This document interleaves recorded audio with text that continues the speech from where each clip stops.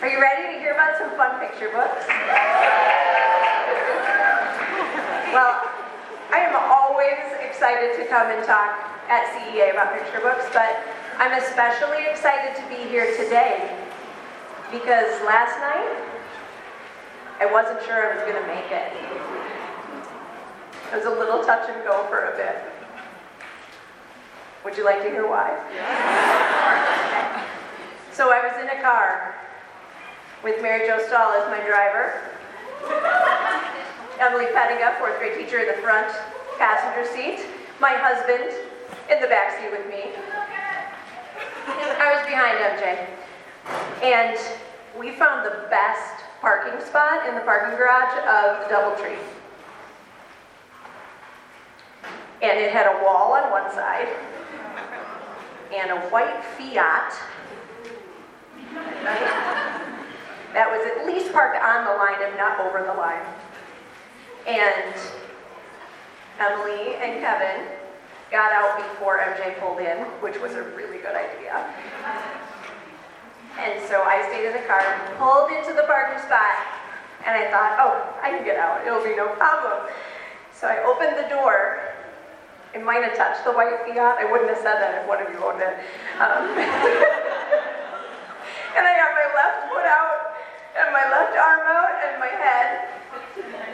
And then my right foot got stuck. And I said to Mary Jo, we might have to zoom the picture books from the parking garage. It was quite an event. But I just got back in the car and she backed up.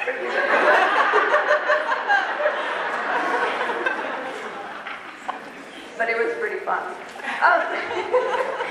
This is the first year that this session counts for sketches, which is awesome. So in the back of the room is Kim Whitty. She's our chairperson. Thank you, Kim, for being here today.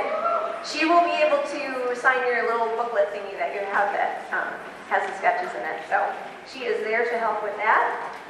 Also, I'm recovering from a cold. So if I start coughing, MJ's just going to fill in for me. So, right? You're cool with that? Okay. So for those of you who don't know me, my name is Tricia Keeper. I am an elementary principal at Hudsonville Christian School. This is my 4th year. So we just made it through COVID and trying to get right back on track again. So I'm excited to share some great books with you. This year I have a table of contents. We're going to talk about some back-to-school books. There's been some amazing ones that have come out this year. Second, we're going to talk about friendship books. And then I have a whole list of books that support your teaching, or at least kind of support your teaching. So,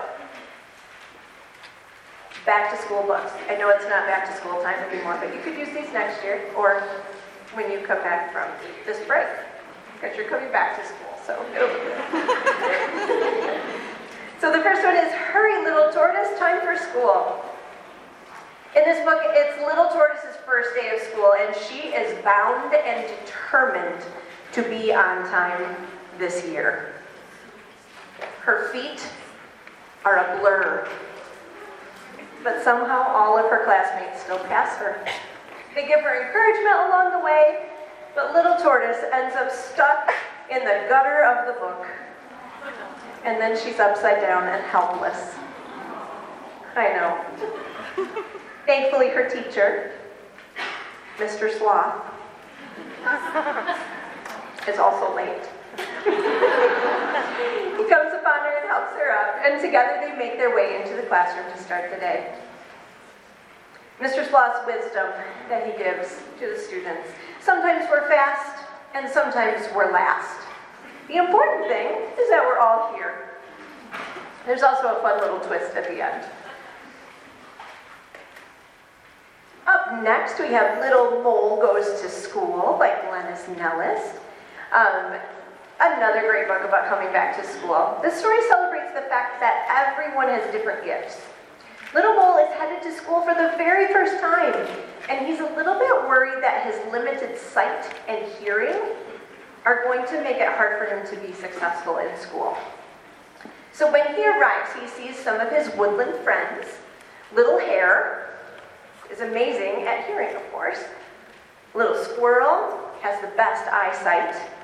And Little Lark already knows her ABCs and can sing them beautifully. Little Mole works hard to listen to his teacher and to learn, but he just really can't wait for recess. Maybe some of you know students like that. During recess, he and his friends get into a little bit of a pickle, and Little Mole has to use his incredible paws to dig them out of a sticky situation. There's a tunnel that collapses, and he is the only one that can help them to get out. The other friends use their gifts too, until they finally make their way back to the classroom. And it turns out Little Mole actually loves school. I think this would be a great book to talk about with Romans 12. We're talking about all the different parts of the body coming together. It's a really great book talking about community and friendship. This is a School is written by John Shu. Maybe some of you follow Mr. Shu on Twitter or Instagram or something like that. Anybody? Does anybody know who Mr. Shu is? Some of you do. He is just a passionate, energetic guy who just wants people to read. He works a lot with kids. He goes and does school visits. He just gets people all hyped up about reading. So he's just a delightful person. And this is his first book called This is a School. And it not only shows just the people and the activities that go on in a school each day, but it really captures the community of what a school looks like. So they're sharing in it, helping, celebrating together, caring for one another, failing and learning from it. And they find out that everyone in this school is important. The words in the book are very simple, so you have to really depend on the illustrations to get the full effect of the story. It's a beautiful little book. The more I look at it, the more I like it. Like, I see things in the pictures each time, so. Not yet, Yeti. Yeti is excited for his very first day of kindergarten. There's a lot of kindergarten books this year. He bumbles his way through the morning, and he gets frustrated when he can't do everything correctly and just the right way he's supposed to. His classmates have already mastered the growth mindset, and so they help him. And they say, not yet, Yeti, but you can try again. He's only got the first letter when he's trying to write his name, but the book ends saying that he can try again tomorrow. I like that he doesn't complete something at the end of the book. He still has more to do and more to learn. It's a great book for new kindergarten students, but also talking about their growth mindset and cooperation, too, in a classroom. Kindergarten, where kindness matters every day. Again, another kindergarten book. Leo is a quiet kid who is pretty nervous about starting school. He gets a letter from his teacher in the summer, and she invites all of the kids to think about ways that they can make their class into a kindergarten. They're going to share their ideas when they come to school, and they're going to talk about them and make a pledge together. And Leo is pretty certain that he doesn't have anything to share when it comes to kindness. And actually, he just wants to be quiet, and he certainly doesn't want to share anything. However, as the kids are in school, and he does go to school, they make a list to add to their kindness pledge. And a lot of the students start to call out Leo for things that he has done throughout the day. He's held the door open for people. He has helped clean up some things on the floor, and he doesn't even realize that he's doing them. He finds out that kindness is not just in the words you say, but also in the quiet actions that you take. The author of this book taught kindergarten and first grade for 15 years, so she's got some experience to put behind her stories. There's information in the back of the book too, which is always helpful, and the kindness pledge that the kids make together is in the back of the book as well. I think this one is my favorite kindergarten book this year. The Queen of Kindergarten. The character in this book is MJ, And she is ready and excited for her first day of kindergarten. And she gets ready at school, and her mama tells her that there's just one thing missing in her outfit. And she puts a sparkly tiara on MJ's head. Mama had worn that tiara on her first day of kindergarten. And now it's MJ's turn to be the queen of kindergarten. So what do you have to do when you're the queen of kindergarten? 3 things. Brighten every room. You have to be caring and kind and helpful to others. Well, during the day, she has opportunities to care for somebody who wants to go home, and she helps a classmate put away the blocks, and so many other things. The book has a really joyful feel to it, and MJ's voice is so sweet and playful, and it just really shines through the whole story. Just a little side note in this one, the teacher, Miss Lovingood is her name. She is double dutching on the playground with the students with high heels on. Also, I love that all of these back-to-school books hit different kids. So you've got kids with anxiety, you've got kids who are just ready to go enroll at school. But it might also help kids have a window into how other kids are feeling when they start school too. Also, side note, I noticed in many of these that if you had a picture book classroom, you would have 8 students in your class.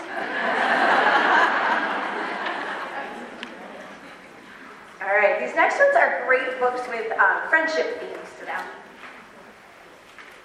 First of all, I want to talk about a little chapter book. It's an early reader chapter book by Gary V. Schmidt, who spoke with us this morning in the keynote. I love everything that he writes. But this one is especially fun. It's hard sometimes to find chapter books or read-alouds for like first grade, second grade. I taught first grade for a lot of years, and we kind of developed our own set of good read-alouds. But this one is a great one to add to that. It's called One Smart Sheep.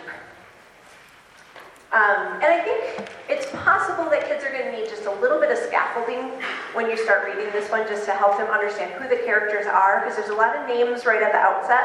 And so if you can figure out who is who right away, that will help the story move along quickly. So Wilson is Abigail Atwood's friendliest, wooliest, and smartest sheep. He's also handsome. In a not-so-smart moment, though, Wilson ends up far away from his safe and comfortable home, and he has to use all of his smarts to find his way back home. And surrounding this fun adventure is a beautiful friendship between Abigail and Wilson, Tippy, the border collie, and their neighbor, Jeremiah Jefferson. It's just really a precious story, and it's got little cliffhangers at the end of each chapter that make you want to keep reading. It also has a really fun ending. That's a great one. I think this might be my favorite. Fluffy McWhiskers, cuteness explosion. This is very loosely friendship themed. I just wanted to fit it in somewhere. So Fluffy McWhiskers is a cat, obviously. And she really wants a friend, but she is so cute that whoever sees her explodes. And as you can imagine, that causes a lot of problems and makes it hard for her to find a friend. She tries a lot of ways to just be alone and away from others so that nobody else explodes. And she finally succeeds by inhabiting a deserted island. Well, until an equally adorable dog shows up. Has she finally found a friend who won't blow up at the sight of her? I'm not going to give away the ending, but it's pretty good. How old is Mr. Tortoise? This is, again, a loose friendship theme, but it's just a fun story. In this book, it's Mr. Tortoise's birthday, and he is so excited because he gets to do his favorite thing on his birthday, eat cake. But we can't eat the cake yet because we don't know how many candles to put on the cake. Everybody seems to have an answer for how old Mr. Tortoise is, and so many opinions are thrown around, and Mr. Tortoise just doesn't really care because all he wants to do is eat cake. He's had a good life, he has good friends, let's just eat cake. He doesn't need to know how old he is. Finally, they all work together to put several clues together and they figure out how old he is. But now we have another problem. There aren't enough candles. But never mind. Mr. Tortoise has a solution and is finally able to eat his cake. This one has just a lot of humor in it that kids will enjoy. And also the case cover underneath the dust jacket, if you take it off, is super fun too.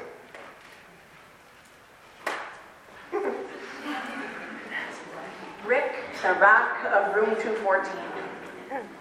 Rick the Rock lives on the Nature Finds shelf in Room 214. When the class starts learning about rocks and how they are so strong and they hold up the world, Rick wonders when he will have adventures like that and be able to confront the dangers of outside. The other Nature Finds are perfectly content to stay there on the Nature Finds shelf, but Rick is restless. So one day he sees this opportunity and he leaves the classroom to start his life of adventure. But once he's outside, he realizes that he may have made a mistake. And he had it pretty good in Room 214. Will he ever make it back to his friends? What do you think? Sam supersedes. Main character Sam in this book has cerebral palsy, which makes her muscles get tired quickly. And she has a variety of supersedes in all different areas, and they all have names. So, like the car seat has a name, and her couch at home has a name, and she uses those seats to sit and rest until she's ready to keep going. So one day, Sam and her friends are heading to the mall for some back-to-school shopping with Sam's mom, and after all of that walking and shopping, Sam needs to find a super seat at the mall so she can rest. I love this book because Sam's family and her friends all understand her disability, and they are able to support her in her daily activities. I think there are so few picture books that speak to differently abled kids that it's really nice to have this one to be able to add to a classroom or a library. Hair to share.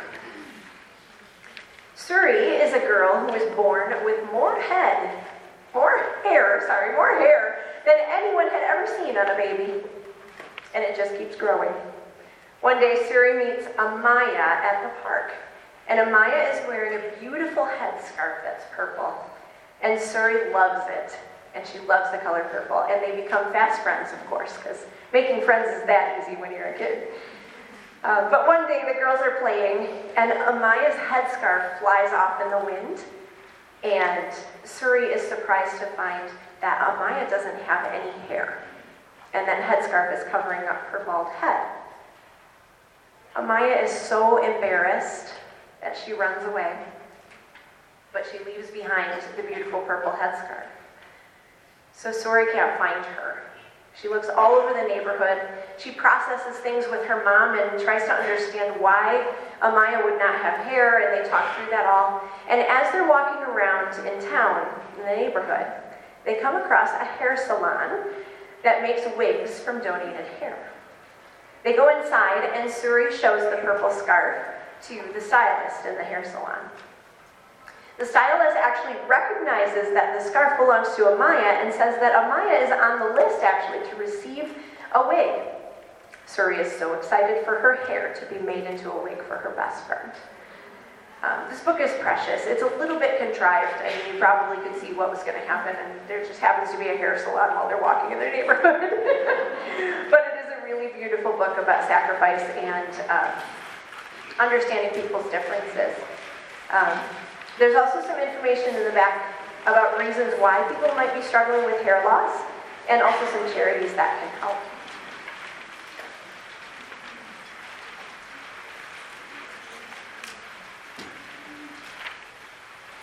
I Forgive Alex is by the same creators as I Walk with Vanessa. I think I shared that one in 2018. It's mostly a wordless book.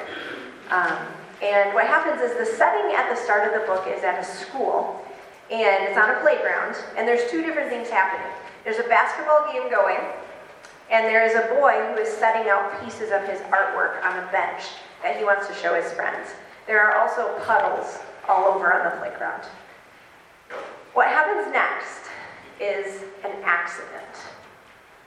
Alex, who is playing basketball, passes the ball, which ends up landing in a puddle, which splashes all of the boys' paintings that are on the bench. The boy is sad that his artwork is ruined, and Alex actually feels terrible. He didn't mean to do it. But the classmates are angry at him. They won't eat lunch with him. They won't play with him at the next recess. And they're just mad. They don't care that it was an accident.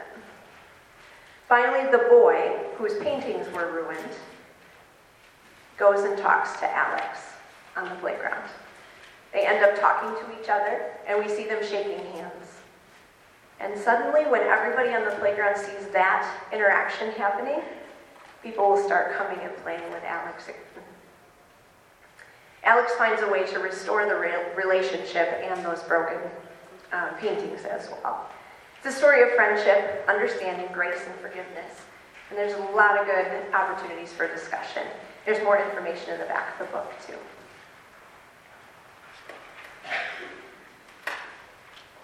Okay, this one is called Almost Always Best Friends.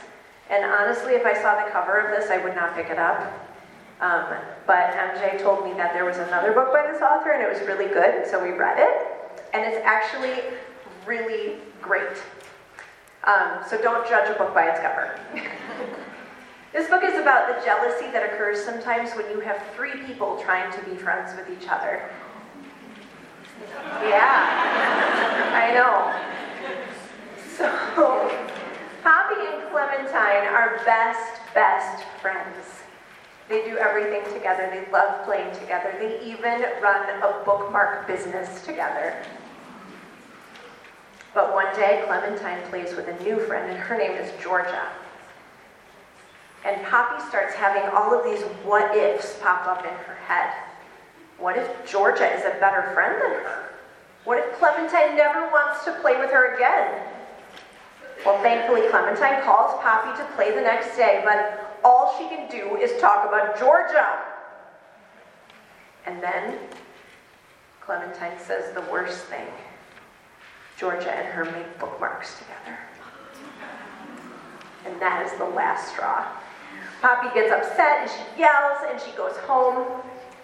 And I love this part of the book because Dad gives Poppy the best advice. He says, you need to share your feelings with Clementine so she knows how you feel. A true friend will want to know. And then you know what Dad does? He practices with her about the words that she should say when she talks to Clementine. And Dad has so much more wisdom to share. He's like the smartest picture book dad I've ever seen. The next day, Poppy tells Clementine how she feels. And Clementine actually has some feelings to share as well. We didn't consider her side of the story, and so it's interesting to hear what her perspective was of the whole Georgia thing. And then we find out that Georgia is waiting inside Clementine's house. But it turns out that the three of them can all get along together and play together, and they even let Georgia be part of the bookmark business. So this book just shares some great wisdom about friendship. I think having in a classroom would be really helpful. And it just touches on that real life complication when you have three people trying to be friends together. Have you ever wondered why there aren't more books featuring a women's motorcycle club? Wonder no more. This is it. This book is actually all about finding a place where you belong. Nikki in the story is not excited about going to recess. So instead of going out to recess, she stays in the library and she helps Miss Gillum, the librarian, reshelve books instead of going out for recess. And while she's putting away the books, she has this phrase that she likes to say, everything has its place in the library, the books, Miss Gillum, and me. And she feels like that is her place to be. When she's not in school, her place to be is her mom's cafe. And she has a favorite customer there named Maggie. and Maggie shares good books with Nikki and lets her read them. Now, Maggie rides a motorcycle, and so that's a pretty cool thing. And on Saturday, she brings a group of motorcycling women to the cafe to try her mom's pie. She calls them her motorcycle sisters. And Nikki just is a little bit jealous of what's happening because she sees this community of women coming together who are all so different. They look different, they talk about different things, and yet they can be so happy doing something they love to do together. So their happiness actually inspires Nikki to take a risk at school and to reach out and possibly make a new friend. This is definitely a book for those with social anxiety, people who are looking for a place to belong, and I think this one has some great opportunities to talk about how we belong to our Heavenly Father and what that looks like. The Wishing Balloons.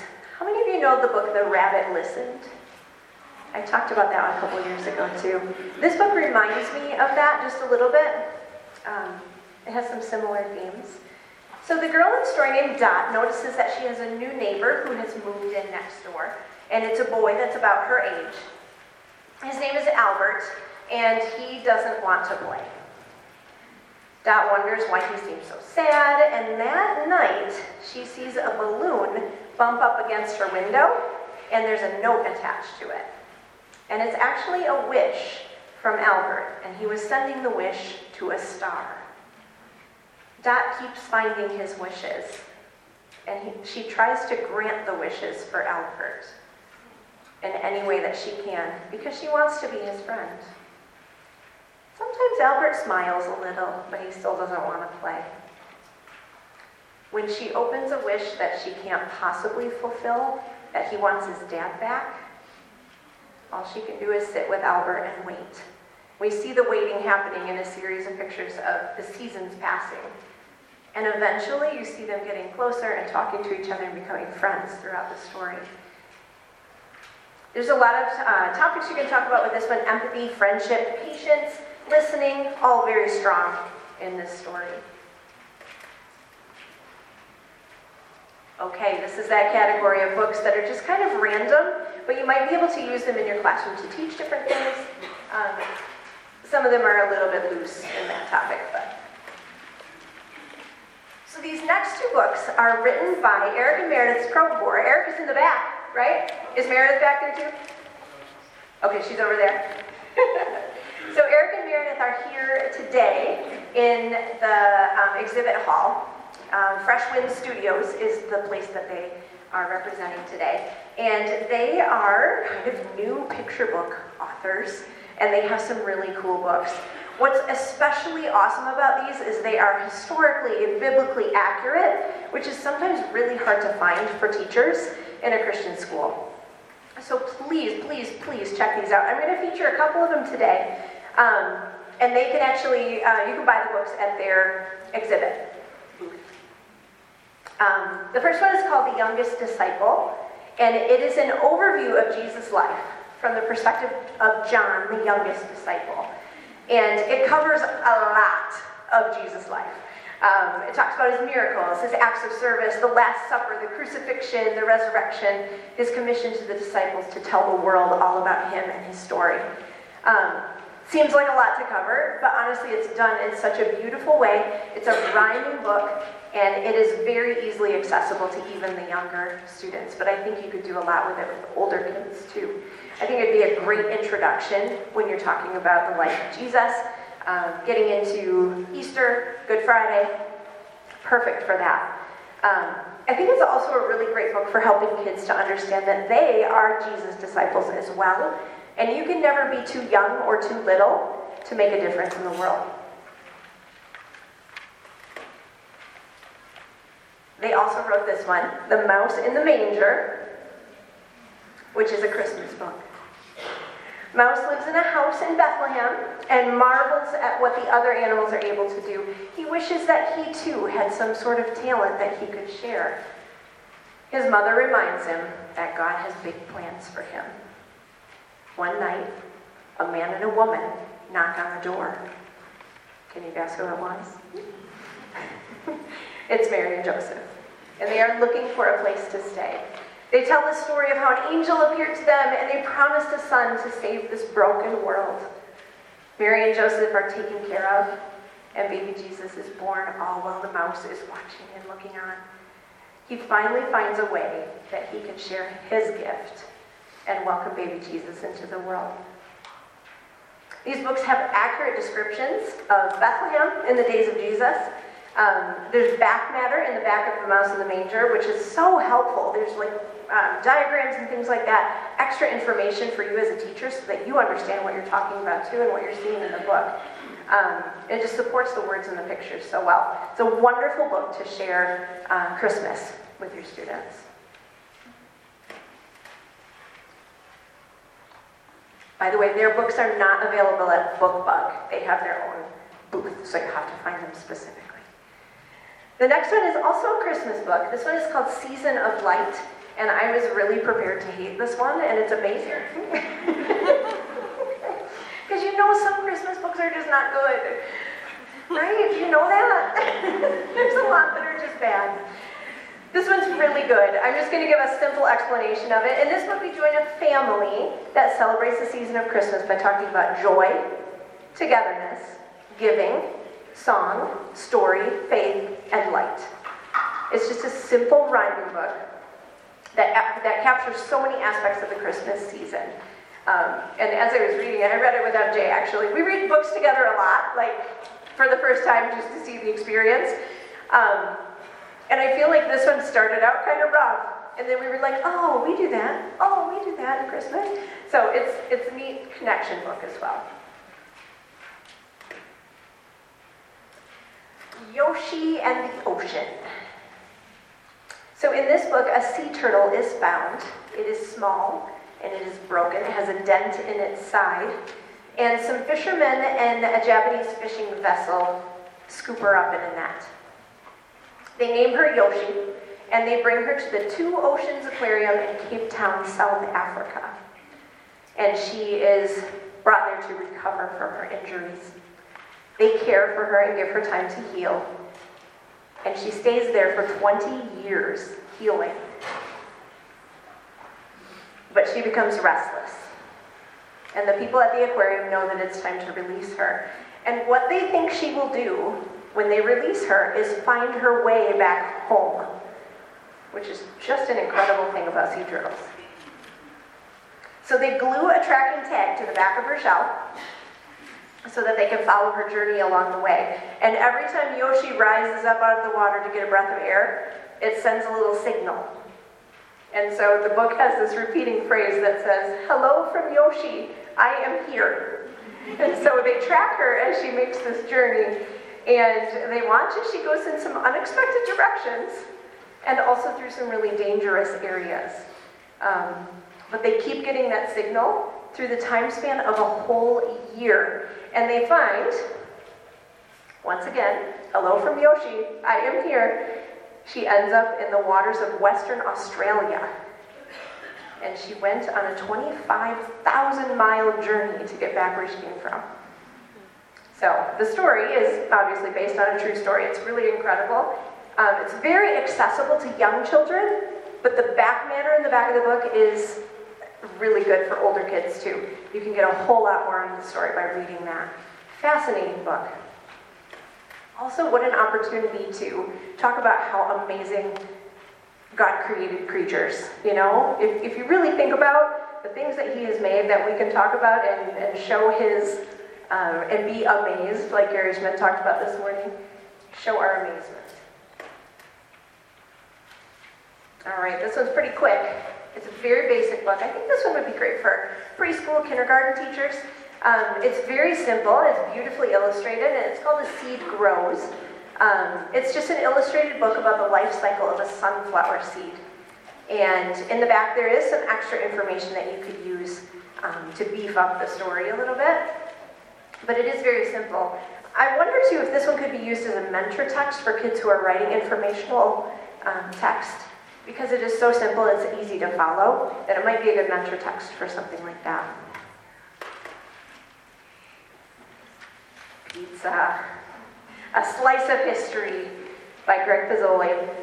Did you know that in the US we eat 350 slices of pizza every second? Crazy. This book explores the history of pizza and also talks about pizza and what it looks like all around the world. It's just fascinating and informative, and it's just a look at pizza. It's really interesting, especially if you like pizza. In the back, there is a recipe from Greg Pizzoli himself, the author, for toaster oven mini pizzas. You can make those together with your family or your class if you feel like using a toaster oven. If You Find a Leaf is a story about a little girl who is collecting all of the fall leaves that are falling in her area. They're all different varieties of leaves, they're all different colors, and they're beautiful. The end papers of the book actually feature the different leaves that she finds, and they're actually photographs of those leaves. So it's a mix of photographs and artwork in the book. It's beautiful. The girl uses her imagination to create scenes and situations, using the fall leaves as inspiration. And the leaves create a sail for a boat, a hammock, a hot air balloon, a glowing fire, and even more. There's information in the back of the book about how the author preserved the leaves so she could use them to illustrate her book. So, really great book for fall, and a possible project even to try with your students if you're interested in doing that. All right, Farmhouse is by Sophie Blackall. She is a 2-time Caldecott Award winner, and I'm going to call this one for this year, for the Caldecott. It is a beautifully illustrated book. I'm going to start actually with the author's note in the back of the book. Sophie herself purchased a plot of land that she was going to use to build like a writer's studio. And she was delighted to find on that plot of land was an old, dilapidated farmhouse. And she rummaged through the farmhouse and she saved whatever she could from the farmhouse that was left inside. And she did extensive research on the family that lived there for so many years. In the story, she tells the story of the Swantock family. And she uses bits and pieces that she finds about their lives, and she uses her imagination to tie it all together since she doesn't have all the details about them. So she uses this also, it's just a beautifully written text. It's all one sentence. It's the biggest run-on sentence ever. But it has such a unique rhythm, and then sometimes it rhymes and sometimes it doesn't, and it's just really beautiful. And actually the illustrations are made partly from the things that she found in the farmhouse. So like little bits of newspaper or wallpaper, things like that. It's a really neat story, and the author's note in the back is really, really interesting as well.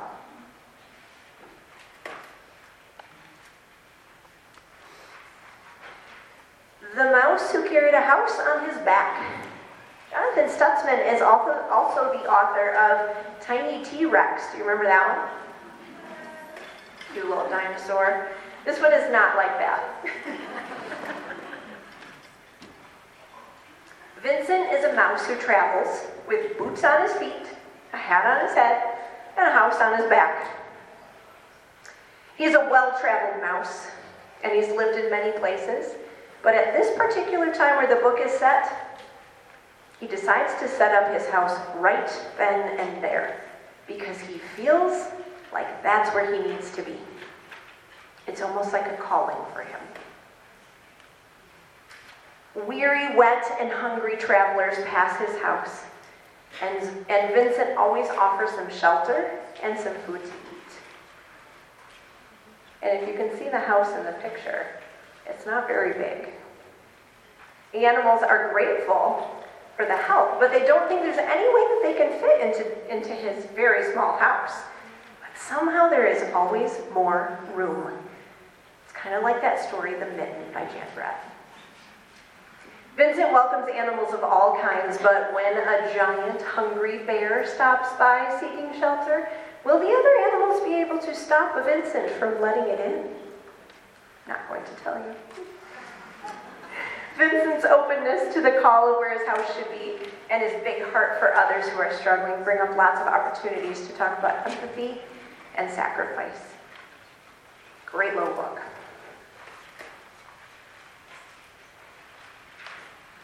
Okay, this is another book that I read with MJ for the first time. And there are some shocking things that happen in this story, so I can't tell you very much because it's going to ruin it for you. But Mina and her father are mice, and they live in a piece of tree in the woods, like a fallen tree. Mina's father brings home surprises from the woods all the time, but one day he has gone too far. He has brought home a cat, but he thinks it's a squirrel. So a funny adventure ensues, and I can't tell you about it because you'll miss out on all the funny stuff yourself. I'm not sure exactly how this one will help your teaching, but it's a really fun book. And the kids will need to make some inferences as they read, so we'll count it as that. Just a delightful story. See You Someday Soon is by Pat Zietlow Miller, author of so many great books, including Sophie Squash and other ones that I can't think of right now. But there's so many good ones. She really knocks books out quickly. I'm impressed. And they're always good. This one is about the struggles that happen in a long-distance relationship between a grandparent and a grandchild. They find ways to communicate and keep in touch even though they are very far away. And they come up with some crazy ideas about how they could be together right now, but none of those are going to work. They find ways to talk about how to share their love with each other. They make a little sign of a heart when they're speaking to each other over the computer. There is a fun little surprise at the end of the book, and I think kids with faraway grandparents will make some really good connections with this one. If you have Grandparents' Day coming up, this would be a great one for it.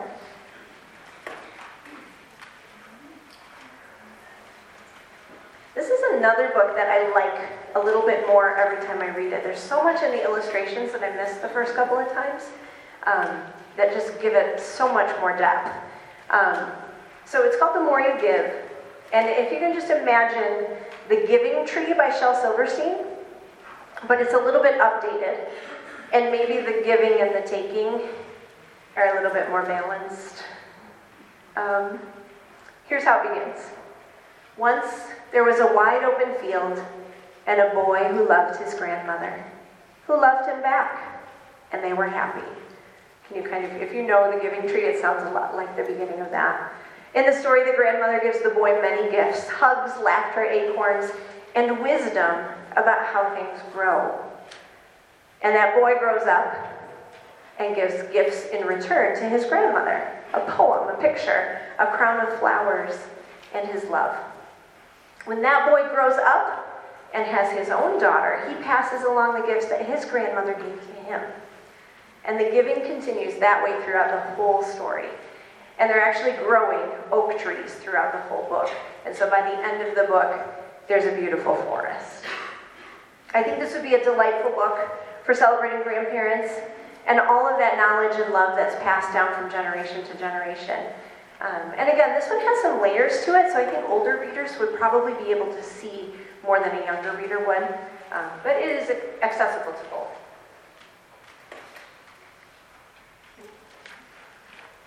My Pet Feet by Josh Funk. You might know Josh Funk from Lady Pancake and Sir French Toast and all of those books. Normally he is the king of rhyme, but this one is not a rhyming book. It has a whole different premise to it and a style to it. So I was very curious how this one would read out loud. And so I watched MJ read it in the library to several different grade levels. It's such a fascinating book. And it's actually just genius. In the first couple of pages, we figure out that the 18th letter of the alphabet, letter R, is missing. So instead of a pet ferret, we have pet feet. And instead of go-karts, we have go-cats. And instead of a friend, we have a fiend. And it just goes on and on and on. Will this mystery ever be found? Solved. And yes it will. I guarantee it at the end. But you're going to have to read the book and find out. I would say, when I watched MJ read it to older kids, they were able to get it without a lot of scaffolding and background work. But with little kids who are just learning to read and figure out what letters do, you're going to have to give them a little bit of extra scaffolding. So it's just a fun book, and it's so fascinating to watch kids kind of struggle a little bit. It's a little bit of a challenge for them, and it keeps them hooked the whole time. So it also has a great ending. Just a funny book. I think you'll enjoy that one. Polar Bear Island is actually from 2018, but I just discovered it this summer and met the author at a conference.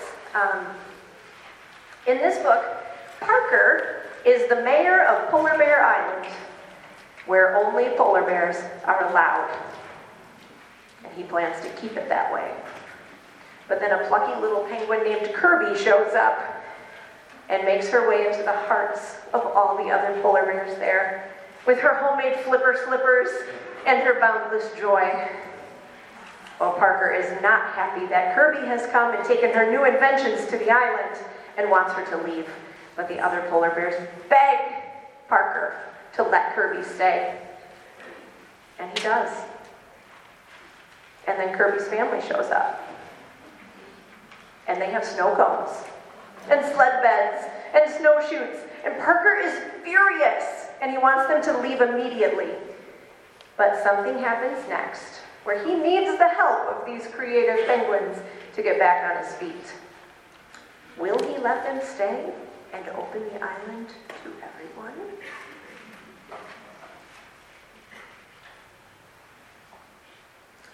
All right, Somewhere in the Bayou. This is a story about including others, and it kind of talks a lot about the fact that it takes, wrong notes. Sorry. Starting over. A possum, squirrel, rabbit, and mouse are 4 swamp animals that are looking for a way to cross a river. They find a log where they can cross, but they also find a tail near the log that looks a little bit suspicious. Each one of them has their own idea for how to pass the tail based on the assumption they are making about it. So, one of them thinks it's a sneaky tail, so they decide to pass it quietly. One of them thinks it's a scary tail, so they decide to intimidate it. And one of them thinks it's a mean tail, so they're mean to it on the way past. But none of these attempts work, and a possum, squirrel, and rabbit all end up in the river. Mouse is the last to pass the tail on the log, and he takes into account the mistakes that his friends have made. And he takes a moment to ask questions about the tail and discovers something that the others didn't. That perhaps the tail just needs some help. I think this is a good book to remind us that making assumptions can sometimes lead to foolishness, and it's just a great story for some of that thinking. It also has a fabulous ending, which I will not tell you about.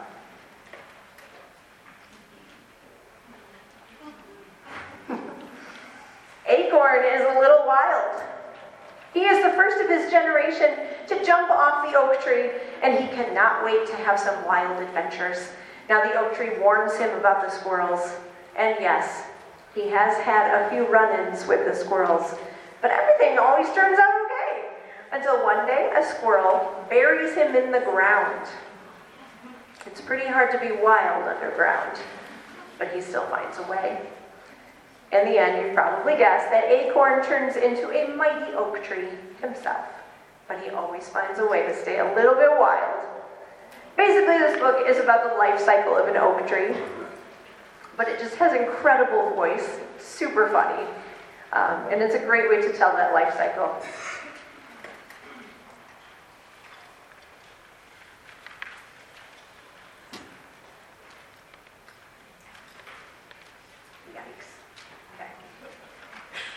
Running out of time.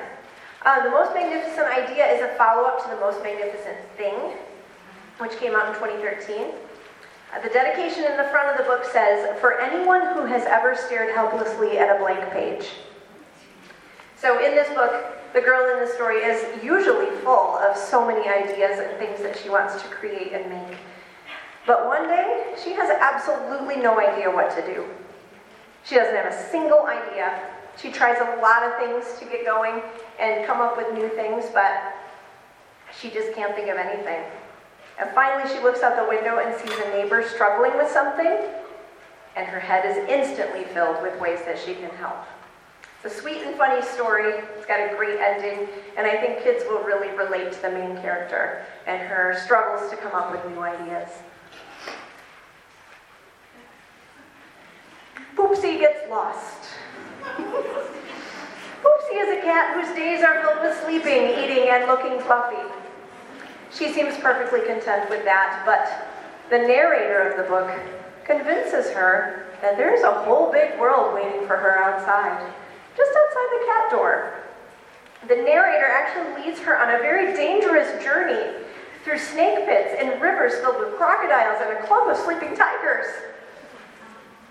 And just makes it seem like it's no big deal. The narrator's words and the illustration are often at odds with each other, so I think that will get some fun conversation going with kids. The narrator at the end says, "Well, Poopsie, this is a fine pickle you've gotten yourself into.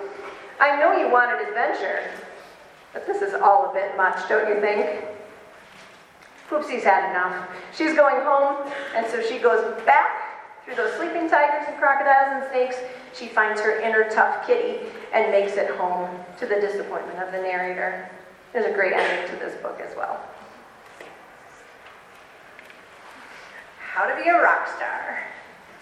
I love a good how-to story. This will be a great mentor text for how-tos. The girl in this book wants to be a rock star and takes many of the steps necessary to do so. She forms a little band, including her little brother, which is not ideal, but we'll have to do. And her stuffies are used as backup singers. She finds some instruments, a broom for guitar, pots and pans for drums, toilet paper roll for a microphone, and she asks her family for band name suggestions. Mom says the Cuddle Monsters. Dad says the Not So Loud Band. The brother shouts, "Abaga!" And you'll banish them all from rock and roll band naming. The book continues on with more steps in band drama. I think this one will be great for a how-to mentor text because there's a way to take the simplicity of the how-to steps out of it, but also for older writers, you're able to get that writer's craft and the voice that's coming out of it too. It's a funny book, and it's a great read aloud. I was not expecting to like this one. It's called Eggosaurus, and it's done entirely in letters sent between a boy and Eggosaurus Incorporated, which is a dinosaur egg company. Here's how the first few pages go. Dear customer, thank you for your Eggosaurus purchase. Your eggs may contain herbivore, omnivore, or carnivore. Please keep eggs warm and rotated. Have a variety of foods available. They enjoy listening to music. No refunds. Thank you for your purchase. Eggosaurus Incorporated. Dear Eggosaurus Incorporated, my dad says I need to ask for a refund. Maximus. P.S. I'm keeping the eggs warm with my fuzziest sweater.